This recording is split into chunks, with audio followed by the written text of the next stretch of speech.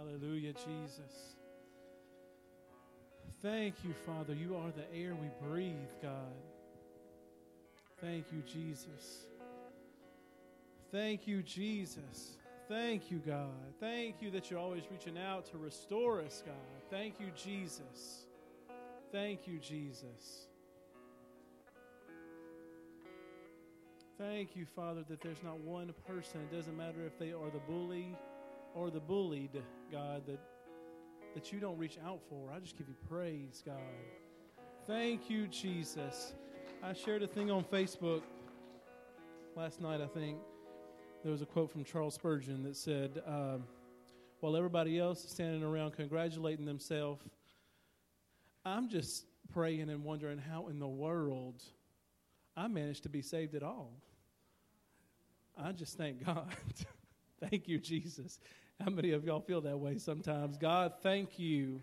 Thank you, God, that you save us, that you save us, that you reach out to us, God, when we don't deserve it. Thank you, God. Thank you, Jesus. Hallelujah. Happy Father's Day. Happy Father's Day. You know, the world has tried to tell us in recent years that fathers are kind of the disposable member of the family. It's the way they act. And they even sometimes say it. You know, we hear about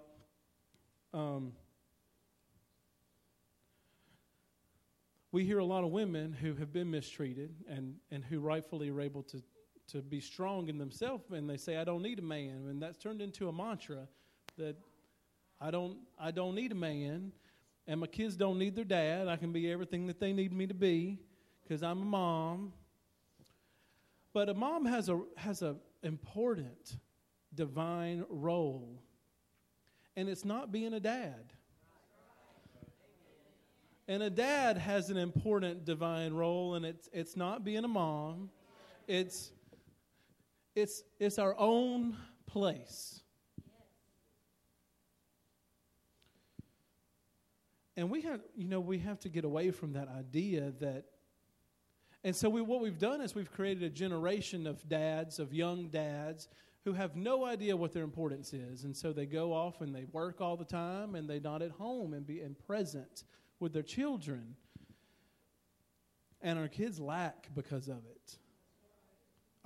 My generation, I think, was probably one of the first generations that grew up predominantly with that idea. And we lacked because of fathers not in the home. Fathers not being present to be dads and be fathers. It's not just our role to provide. It's not just our role to work and bring in a paycheck and let our wife handle everything. It's our role to be fathers. My grandmother gave me the greatest compliment for Father's Day. She sent me a card or whatever too, but she gave me the greatest compliment I think I could ever got for Father's Day. And she said, "You remind me so much of your grandfather. You know, he went to heaven several years ago. And just the way you love your children." She said, "You don't see that in dads very much anymore, that just love their kids and want to be with their kids and want to raise their kids and want to love, want to spend time and play with their kids and teach their children." She said, "You don't see that very often." She said, "You just remind me so much of him." And he was, my grandfather was a great, great man. And so that's the greatest Father's Day gift she could have given me. We're going to take a text today. That wasn't part of my sermon. That was just bonus. We're going to look at Malachi chapter 4.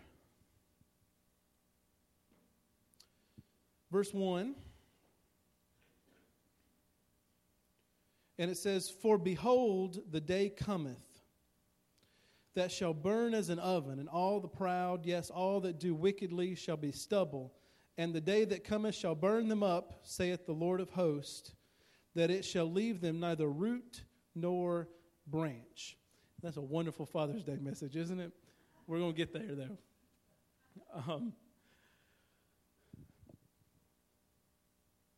what God's saying is that there's a time that He has ordained that's coming for every one of us, that those of us who are proud are going to be, that pride is going to be burnt up and consumed. There's a day when if we're wicked, we're going to be left with nothing. And that day, He tells us about in 1 Corinthians chapter 3, starting with verse 10. And Paul says, because of God's grace to me, I have laid the foundation like an expert builder.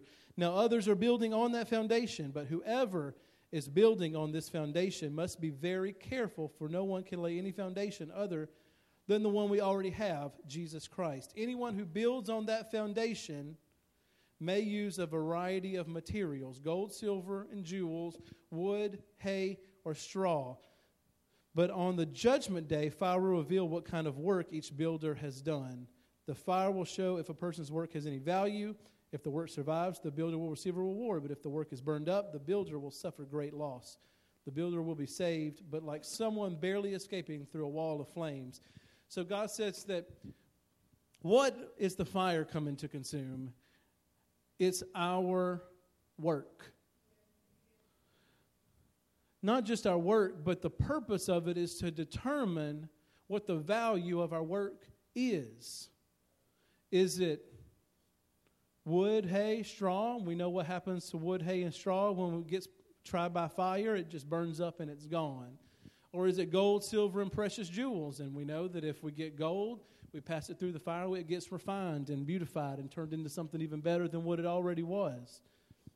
And it says that there's a day that's coming, back in Malachi chapter 4, when we're just going to burn as an oven. It's going to be, we've been singing about fire all day long. And so that fire is here to try us and to see, why do we do the work for God that we do? Is it because I'm proud and I want somebody to notice how spiritual I am? Is it because I want somebody to serve me? Is it because I'm out of a humble heart, I'm just trying to serve God the best way I know how? You know, I think one thing that we can agree on, and I'll ask you, that it doesn't matter what you think about your own works. Your intentions or your own feelings. It matters what the truth of the works are. We make a lot of excuses for ourselves, right, about why we do stuff. We say it all the time. How many of us have said, probably recently, I didn't mean to say that to you. I didn't mean that, right? But it doesn't matter what we think. It matters what the truth is. It matters the way other people take it.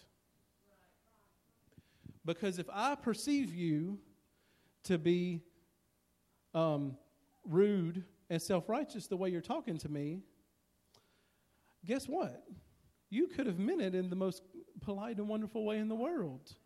But if everybody says, every time you talk to me, it feels like you're talking down to me and I feel belittled and degraded and you're self-righteous, then guess what? The truth is, you're self-righteous. And we don't like to see ourselves like that because we really like the narrative that we put in our own head about our intentions. We really enjoy that one because there always is a reason why I do the things I do. Nobody does anything for no reason at all. We have a reason why we do stuff. I can't come to practice and be committed to worship practice because, I just have, I had this come up. I had that come up. I had all these things. I can't be in prayer as much as, I should be in prayer because, I just work and I've got kids and I've got all these other things going on and I just can't pray that much. And God understands. And God knows my heart. God understands my intentions, and He does understand our intentions, and He does understand our heart because He put it in the Bible. He said the heart is deceitfully wicked above all things. So much so that we deceive ourselves when we say, God, you know I'm trying, God. You know I'm trying, God. How do we get to the place where that's just the great excuse? That's the greatest one of all. You know I'm trying, God. You know I'm trying. Help me, Jesus. No one comes to serve God and consciously decides,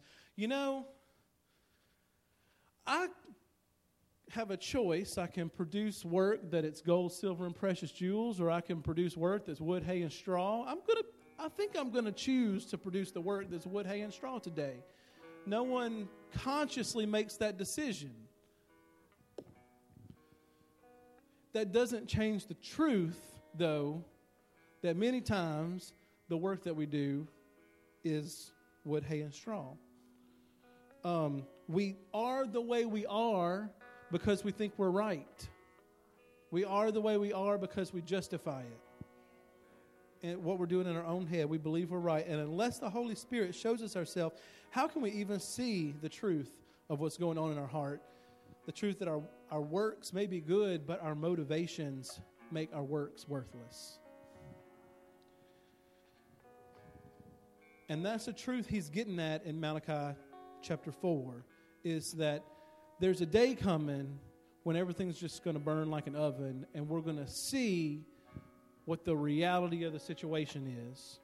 And he says in verse 2, he goes on to say, "But unto you that fear my name shall the Son of Righteousness arise with healing in his wings, and you will go forth and grow up as calves of the stall." Now, we may not get that King James saying of growing up as calves of the stall, but Amplified and other translations I looked at says you're going to go out like calves that have been kept up in a stall and they're finally let out to pasture, leaping for joy. That's what he says. He says, so, and there's an interesting thing here because, there's no mistakes in the Bible.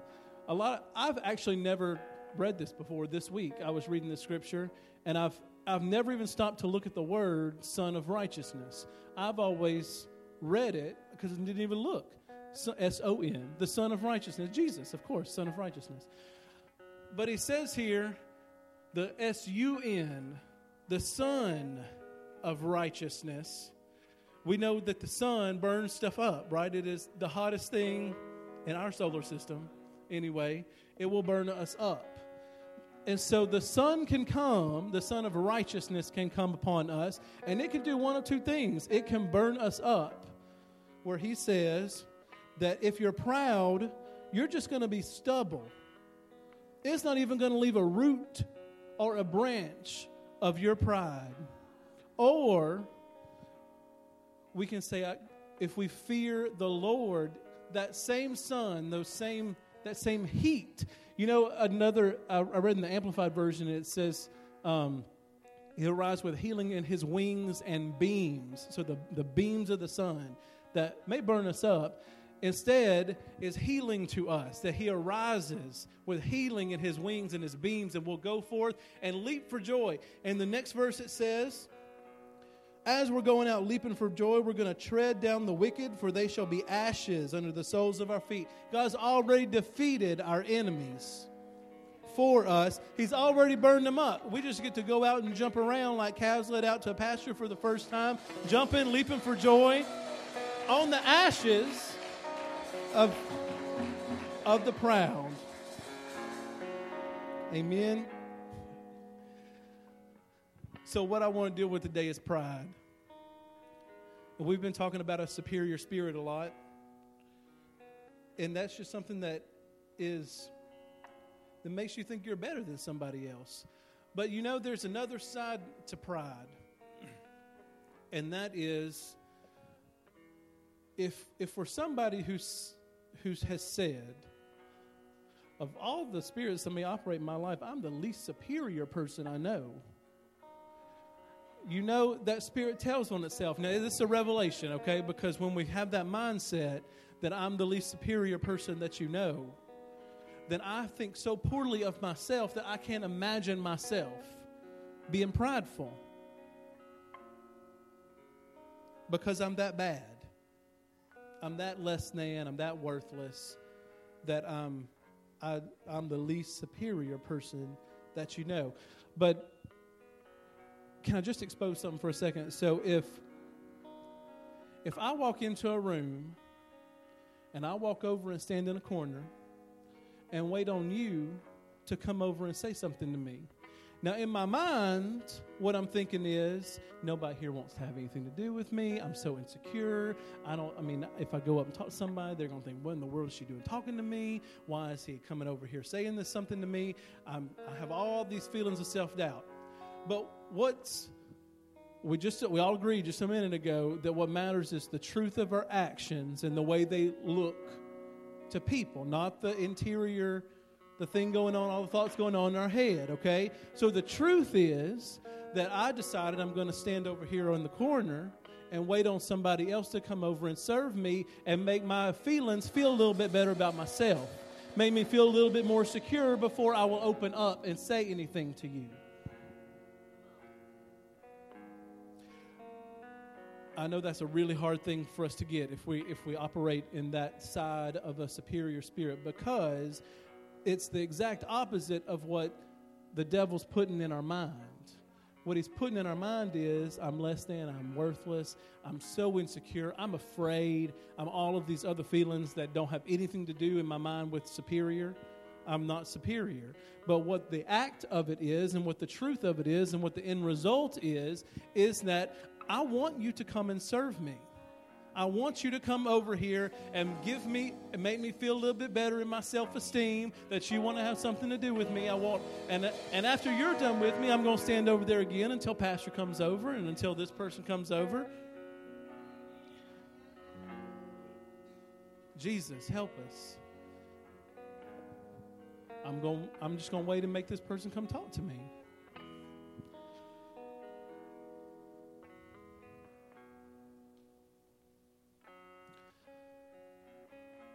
I'm just going to let that sink in for a second. It's hard. I get it. I do understand because, and I say I get it because I was that way.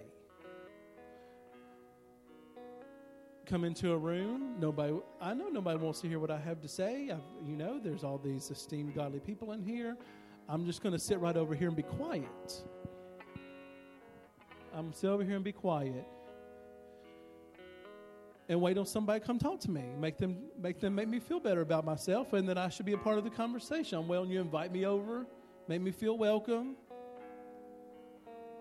make me feel good. And so I want you to serve me by making me feel better about myself. That is superior. That is pride.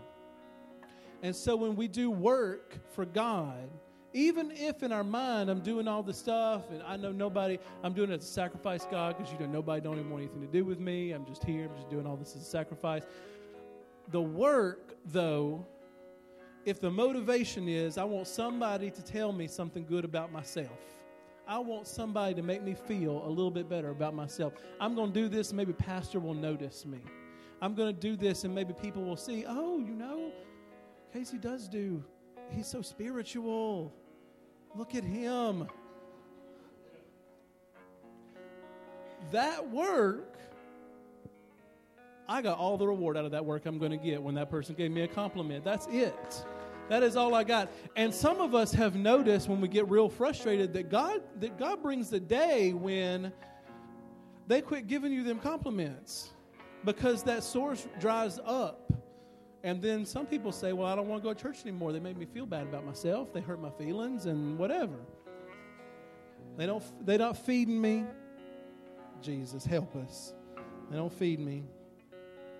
But the Bible says about feeding, though, in Hebrews, he said, why do I have to keep going over baby stuff with you all the time and giving you milk? It's time for you to feed yourself with some meat.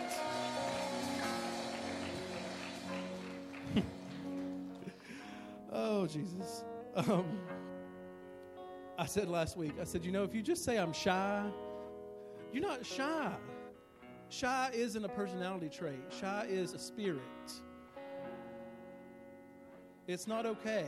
It's not okay, and the reason it's not okay is because shy, insecure, superior, however we want to categorize this thing, it makes us sit over there and not talk instead of sharing the love of God with somebody else. Now, the Bible tells us that perfect love, 1 John 4:18, we can read it. 1 John 4:18, it says, there is no fear in love, but perfect love casteth out fear, because fear has torment. He that feareth is not made perfect in love. So God says, if I'm afraid and I stand over here on the side and I sit down and I be quiet and I act like I'm shy, and that's okay because I'm shy. Don't make me do anything. I'm shy. God said, you have not been made perfect in love. That's why I can say that shyness is not a personality trait. And it's not cute and it's not okay. Not for me. Not because I want to see you dance and holler and shout. I don't care about any of that mess. What I care about is when you leave here, does love come up inside of you to overcome fear so that you reach out to somebody else?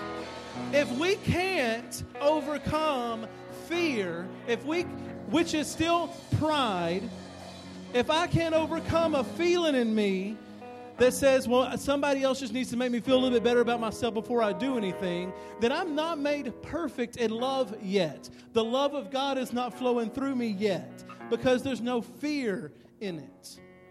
Perfect love casts out fear. Doesn't mean I didn't feel afraid, and we do have to recognize that feelings aren't always from God. It may mean I don't feel afraid, but it means that when perfect love comes up in me, I allow that love to overcome and cast out fear, and I operate in love anyway. Now, how does love act? Love comes over and says, hey, I'm the first one. You didn't even look at me today, but I'm the first. You didn't look at me. But you may not even looked at me today, but I'm going to come over and say something first because I love you. When love is flowing out of me, I'm the one who comes up because I have love in me. I don't even care what you may be going on in your conversation because I have love that flows out of me. Now, what person here may be standing around talking at church or wherever and thinks when somebody comes up, here they come to love me again. Here they come. Well, you know, when Brother Ernie comes up to me, it doesn't matter what I'm doing. A smile comes up on my face because he's full of love. Full of love. It just flows out of him. I stop whatever I'm doing. He can hug on me. He can love on me because I love that love flowing out of him. He never interrupts anything because he operates in love. Amen? Thank you, Jesus. When we flow in love, we create the atmosphere of love wherever we go. That's a wonderful. Nobody doesn't like love. It doesn't matter if you're in the church and afraid. It doesn't matter if you're in the world and high on drugs. It doesn't matter. Everybody loves somebody that loves them. You don't even have to be perfect in it. You think, well, I'm going to say the wrong thing. You know what? It doesn't. Because love covers a multitude of sins. You don't even have to be perfect in that. You can mess up. As long as you're flowing in love, that person will know your love. They may laugh at you. I mean, you know, in a funny way, not making fun of you, because nobody belittles somebody who loves them.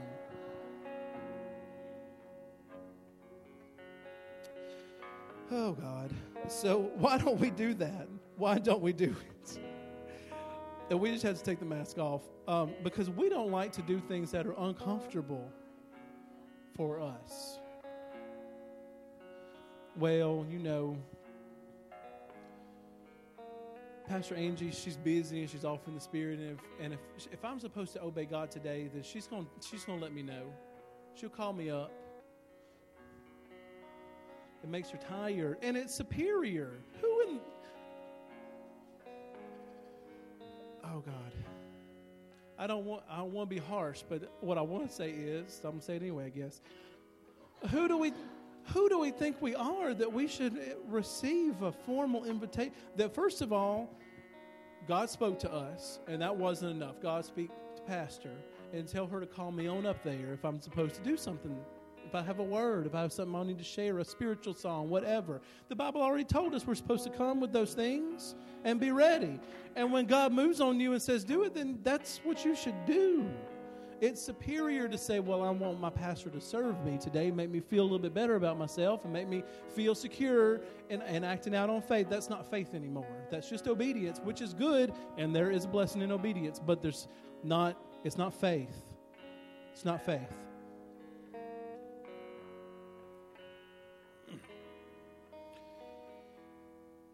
I know,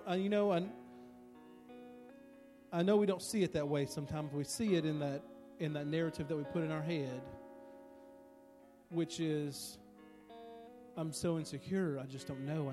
I just need some reassurance. I need someone to shore me up. I need. Right? I need. Is God in us the need meter, or is he not? That's the question, though. Is he enough to meet that need in me? It's okay to feel like I need to be shored up a little bit. It's not okay to make somebody else do it. It's okay to ask God to do it for me. And I'm saying all that. There's no condemnation in Jesus.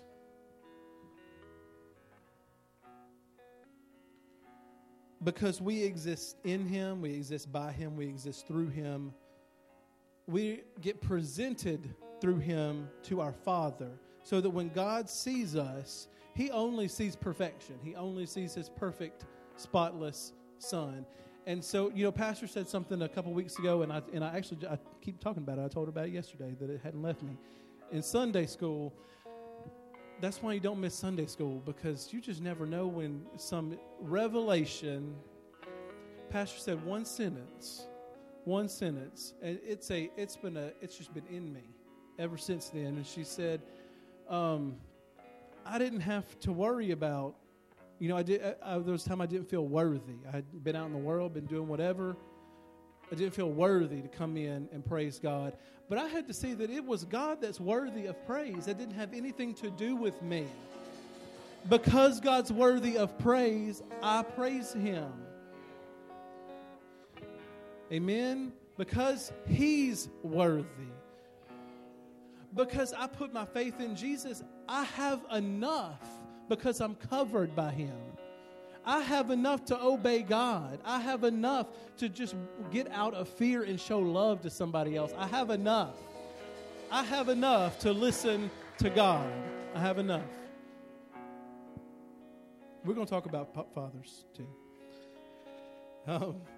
He says that the prideful are going to be ashes under the feet of the children of God. So when we fear God, when we've made ourselves low and we've said, God, search out every motivation in my heart that's making me act ways that are serving me and not serving you.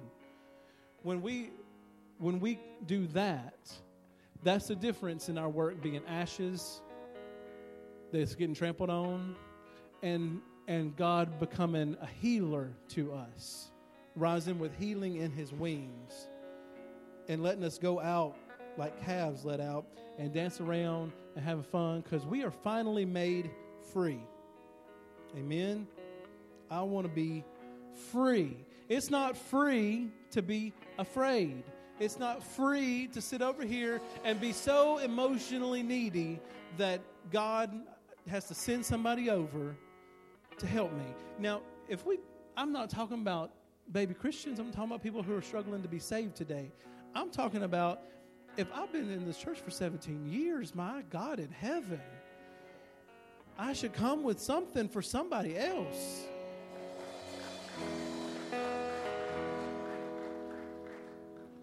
I was talking with someone a little while back, and they said, well, what I always done is I just go to pastor, and they tell me what to do, and they get me fixed up for a few months, and I'm good for a few months, do whatever, and in a few months I have to come back to church and have them tell me what to do again. And I said, how long have you been doing that? 20 years. Like, it's time to grow up. It's time to grow up and commit your life and hear from God yourself and bring something for somebody else. At this point, you should be helping other people. Let's read the rest of Malachi chapter 4. And he says, and you shall tread down the wicked, for they shall be ashes under the soles of your feet. In the day that I shall do this, says the Lord of hosts, remember you the law of Moses my servant, which I commanded unto him in Horeb for all Israel with the statutes and judgments. Behold, I will send you Elijah the prophet before the coming of the great and dreadful day of the Lord. The very last promise of the New Testament, my favorite. And he shall turn the heart of the fathers to the children, and the heart of the children to their fathers, lest I come and smite the earth with a curse. God's I'll be back statement at the end of the Old Testament before Jesus came was, I'm coming back, and what I'm going to do is, the miracle I'm going to work is that I'm going to turn the hearts of the fathers back to their children, and I'm going to turn the hearts of the children back to their fathers, so that when the Son of Righteousness arises with healing in his wings, he can bring healing to one of the most important relationships in our life. Now, this week I was praying and I said, God, you know, there's people who they're coming to Father's Day, and the idea of Father's Day makes them a little bit sick to their stomach because they have to give honor to a man that they don't actually honor, because our relationships with our fathers are broken. And you may be here listening to me right now, and the very idea that I'm suggesting that you need to heal your relationship with your father also makes your stomach turn a little bit. Let's just be honest. Let's take the mask off and be honest.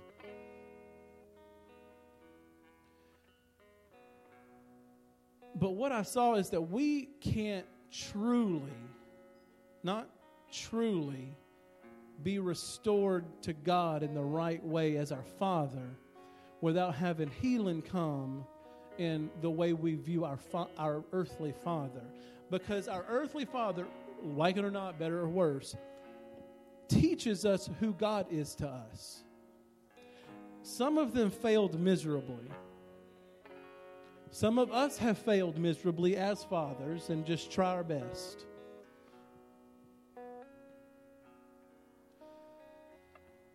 But it's still the truth.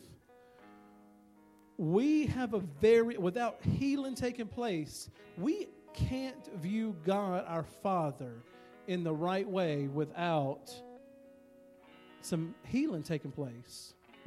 If we had a father that was not a godly example, if we had a father who messed up more than he was right, if we had a father who hurt us, and that happens, who left us, who abandoned us, who made us feel like we weren't important enough to be there. And that's why I said, I started off talking about all of these intentions don't matter. And I'm not telling this story to shame my father. I'm telling it because my father was a fantastic father, and he did do right. But I remember being a very young child, and my father went off and worked offshore. He was gone for 4 weeks at a time. And I would sit at the door and cry and wait on my dad to come home. It didn't matter that he was working for me. It didn't matter that he was making money. We would have been better off being broke and my dad being home. It would have just been better. It'd be better to be on food stamps and work at the Walmart than it would be for a little boy to wait on his dad to come home. And so what does that do with me? Now, my dad's a man of God. He's a man of God. He doesn't allow sin into his life. He's holy. He missed it right here, and it's okay. But I had to take that to God, though, and say, God, I judged my dad because he left, because he was gone, and he picked other people, and he picked jobs, and he picked money over me. He picked success over me. I'm not saying quit your job and stay at home and don't work. I'm saying that when we take on the role of father, do you know that there is no other calling on earth? Biblically, there's no other calling on earth that is greater than father. Because we model God the Father to our children. We teach them how God loves them all through their early years. And if I'm not there to do it, who's going to fill that role? There is nobody to fill the role of father if it's not me, the father. That's why we honor fathers on Father's Day. But, you know, there's this idea in the world that,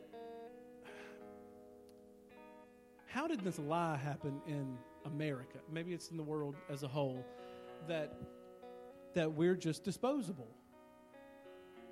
There's just, you know, I've even seen it in the church before. I told the men's meeting last time we were together, I said,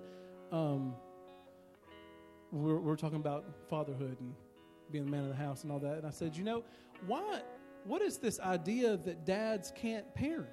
Where did that come from? It happened somewhere between when my grandfather was a father, because he parented, he was present, and the next generation who chose to be away and work all the time and seek after success and money or whatever they sought after. It happened somewhere in between there where they bought into this idea that, you know, if I just work, that's enough. Just work. I'm making the money. That's my job, is to make the money. It's my wife's job to handle everything else. And that's a lie. And I know it's all over. It's just in churches, because I remember I told this, y'all probably may have heard this story before. With one of our babies, probably both of them, I can remember times where I'm sitting there holding my baby. I love my babies, love all my kids.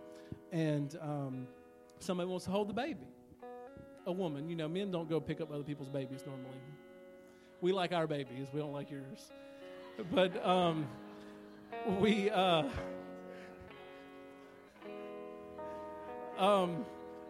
they'll pick up the baby, you know, they play with it, whatever. The baby starts crying. Now, I'm sitting right there next to them, and my wife is on the other side of the church.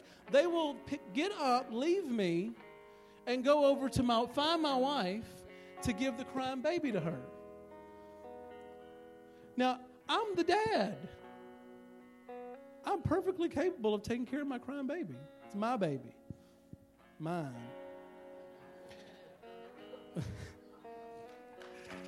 So we've accepted this idea, and I'm just saying that to illustrate the point. We've accepted an idea of what fathers are, who they are, that's not right. We accepted it without really ever questioning it, because it is very important. It is the role of a father to provide for his family, and that is an important role, but it's just a part of the role of a father. The most important part of a role for a father is to raise up his children to serve God, to see who God is through him.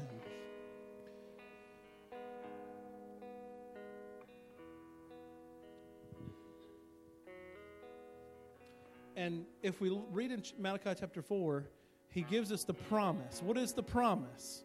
At the end of the Old Testament, he said, I'm coming back, and it's going to be great, because I'm going to restore the hearts of the father to their sons and the hearts of the sons to their fathers.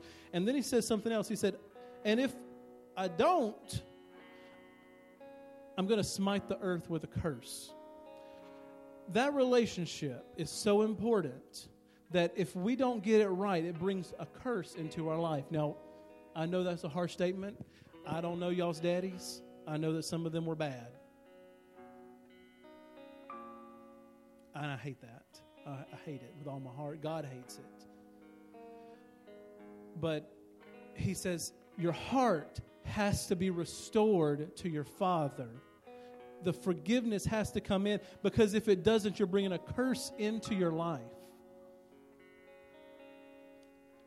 And us fathers, our hearts have to be restored to our children. When we seek after everything else in the world but being present as a dad, of modeling God the Father to our children, of going after, I say I'm going to be gone all the time, and I'm seeking after money. I'm going to, you know, we got to have a new car. We got to have all these wonderful things. So I got to work harder and harder and harder.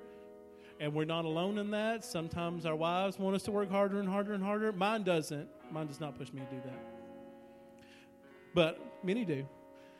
Then we buy into the same lie, though, and we're a part of the same curse, because he says there's two things that have to happen. The hearts of our fathers have to be restored to their children, and the hearts of our children have to be restored to our fathers.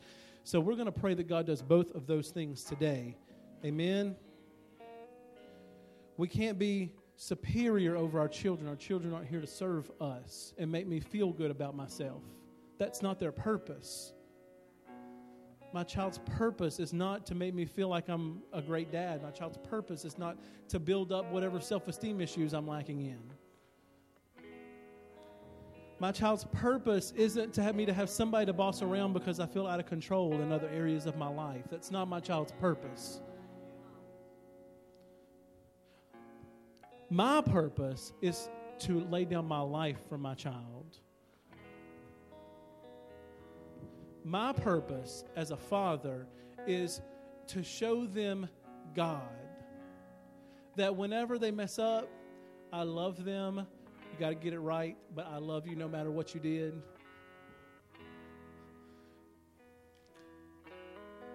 My purpose is that when they need me, I'm right there. They can always call Dad, because I can always call God. And it doesn't matter what I did, what I didn't do.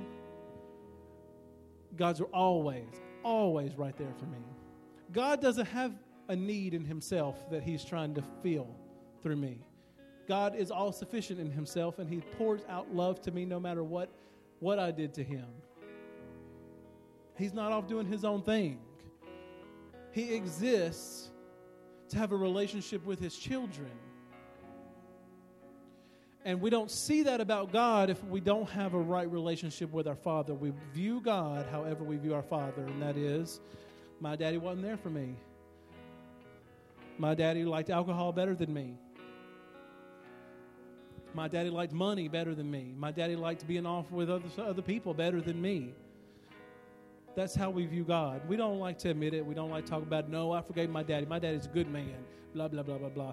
But if we hadn't dealt with hurt, the hurt, it's an actual hurt. There's not an excuse. We make excuses when we're adults and we say, my daddy did all he could do, whatever. I know he was a good man. He worked hard. But he left me. And that hurt my 3-year-old self. My 3-year-old self did not understand money. My 3-year-old self understood I have a daddy who isn't here. Your 3-year-old self understood my daddy gets mad and beats my mom. Your 3-year-old self understood that my daddy drinks sometimes and comes home mad when a second ago he was happy with me and wanted to love me, and now he wants to throw me into the wall. That's what my 3-year-old self understands. And until we can get real with God and say, my God, I hated my daddy. Hated him. How can I even trust that you are my Father? I maybe can see you as a God who controls everything, but I can't even begin to understand God, my Father, on this Father's Day, because I don't even want to give my daddy a card because I hated him. And it doesn't, all the things in our mind that we go on, my daddy worked hard, and he was all right, it was fine, he really did love me, all the things that we've justified and made up in our head to make us feel okay. It's not okay. It wasn't okay if your father did not model God to you, because that was his purpose. And if you're hurt because of it, and you are if he did it, we're hurt because of it. If I'm a dad, it's not okay that I go and do something else. I don't get to have my own life. Just like with God, I don't get to do my own thing and seek after filling my own needs. I have a child who has to understand that a father is always there. A father's always teaching in love. A father's always accepting. A father's always there whenever you need help. That is a father. I'm not perfect in it. But when I'm not, I do know enough I can go to my children and say, now, first of all, I apologize. And second of all, we can't let unforgiveness in your heart, or you're going to be 30 years old and have to get delivered. So let's deal with this right now. Oh, Jesus. Wanting a relationship to be better doesn't make it work. That's why I started off where I started off. We have to understand that my thoughts, my own idea of my intentions do not matter. What my father's intentions were didn't matter. Every father, every one of them, from the best to the worst, thinks they've made up in their head how they're a good father for whatever reason that they're doing, whatever they're doing. They justify in themselves. My intentions don't matter. The fruit matters. My dad's intentions of I'm going to go to work and I'm going to work really hard and I'm going to have to sacrifice, not be around my kid. It's not about you being around your kid. It's about, for yourself, it's about your kid having his dad there. If my father's intentions, the things that I've justified, even what he's justified to me, it doesn't matter. What matters is the truth of the actions that were done. The truth is, he picked something else besides being a dad. And that's ugly. Some of us don't want to say it about, some of us don't mind saying it about our father, and we say, I'm also not going to forgive him for it. We're all in different places. Amen? But the truth is, my daddy left. My daddy did these things to me. My daddy hurt me. Maybe my dad was a vet and came home acting crazy. Whatever. We can justify, but he really is a good man. He wasn't a good man. Can we say that honestly? I'm not talking about your daddies. I'm saying we have to get to the truth. The truth of how I feel in my heart. So that we can be restored on Father's Day. And if you hate your daddy, I'm not saying be restored for your daddy's sake. I'm saying be restored for your sake, your relationship with God, because you can't get right with God without allowing healing to come into that relationship with your Father. And I'm sorry that makes you feel sick to your stomach. I'm sorry that you don't want to do it. I'm sorry that your father was that bad to you. I'm sorry.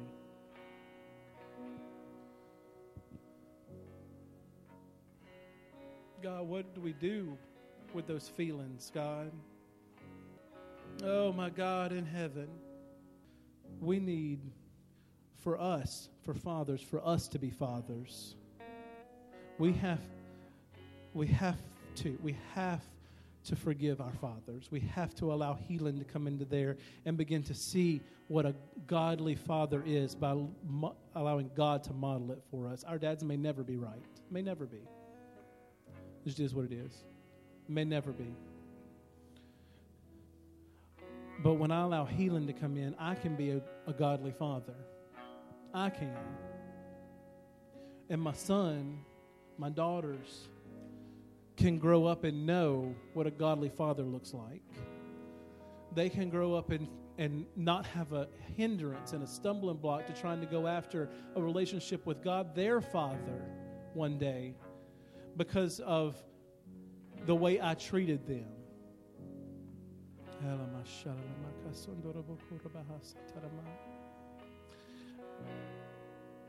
I want to invite us to come and seek after God for healing, but most of all, I want to speak to those of you who say, I don't even want to come up to that altar call because I'm not ready to forgive my father.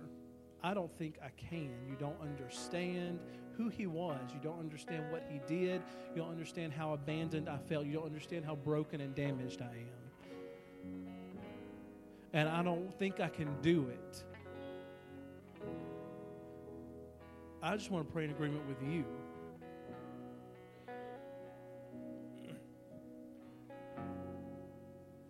Jesus.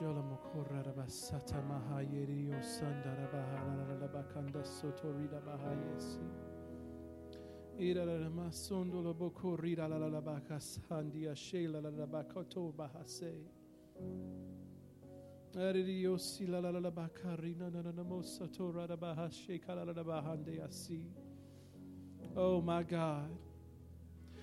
That's how we get delivered in God, is we come to God and we're honest and we just say, God, I hear it and I see that it's a truth, but I don't want to forgive my father. I don't want to because he's not worth it.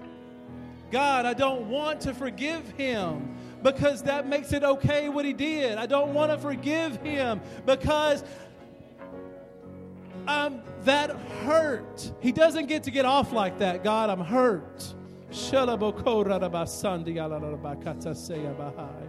Erioso toko redabahataya shikaladabahadamasi. Hilolololoboko redia sikaradamahata yadaboko soto. Oh my God, the rest of us, we need healing. We need healing. We need healing.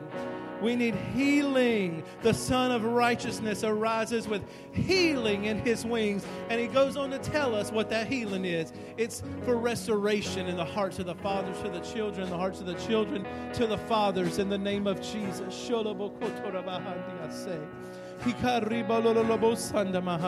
Fathers, come, let's seek God. That our hearts be restored to our children. That we don't seek after jobs. We don't seek after money. We don't seek after success. Or feeling some emotional need in us from somewhere else in the world. But that we honor our role as father. It's okay to be honest with God and say, God, I actually think I love this more than being at home with my kids. It's okay to be honest. Because it's the truth. But God, restore my heart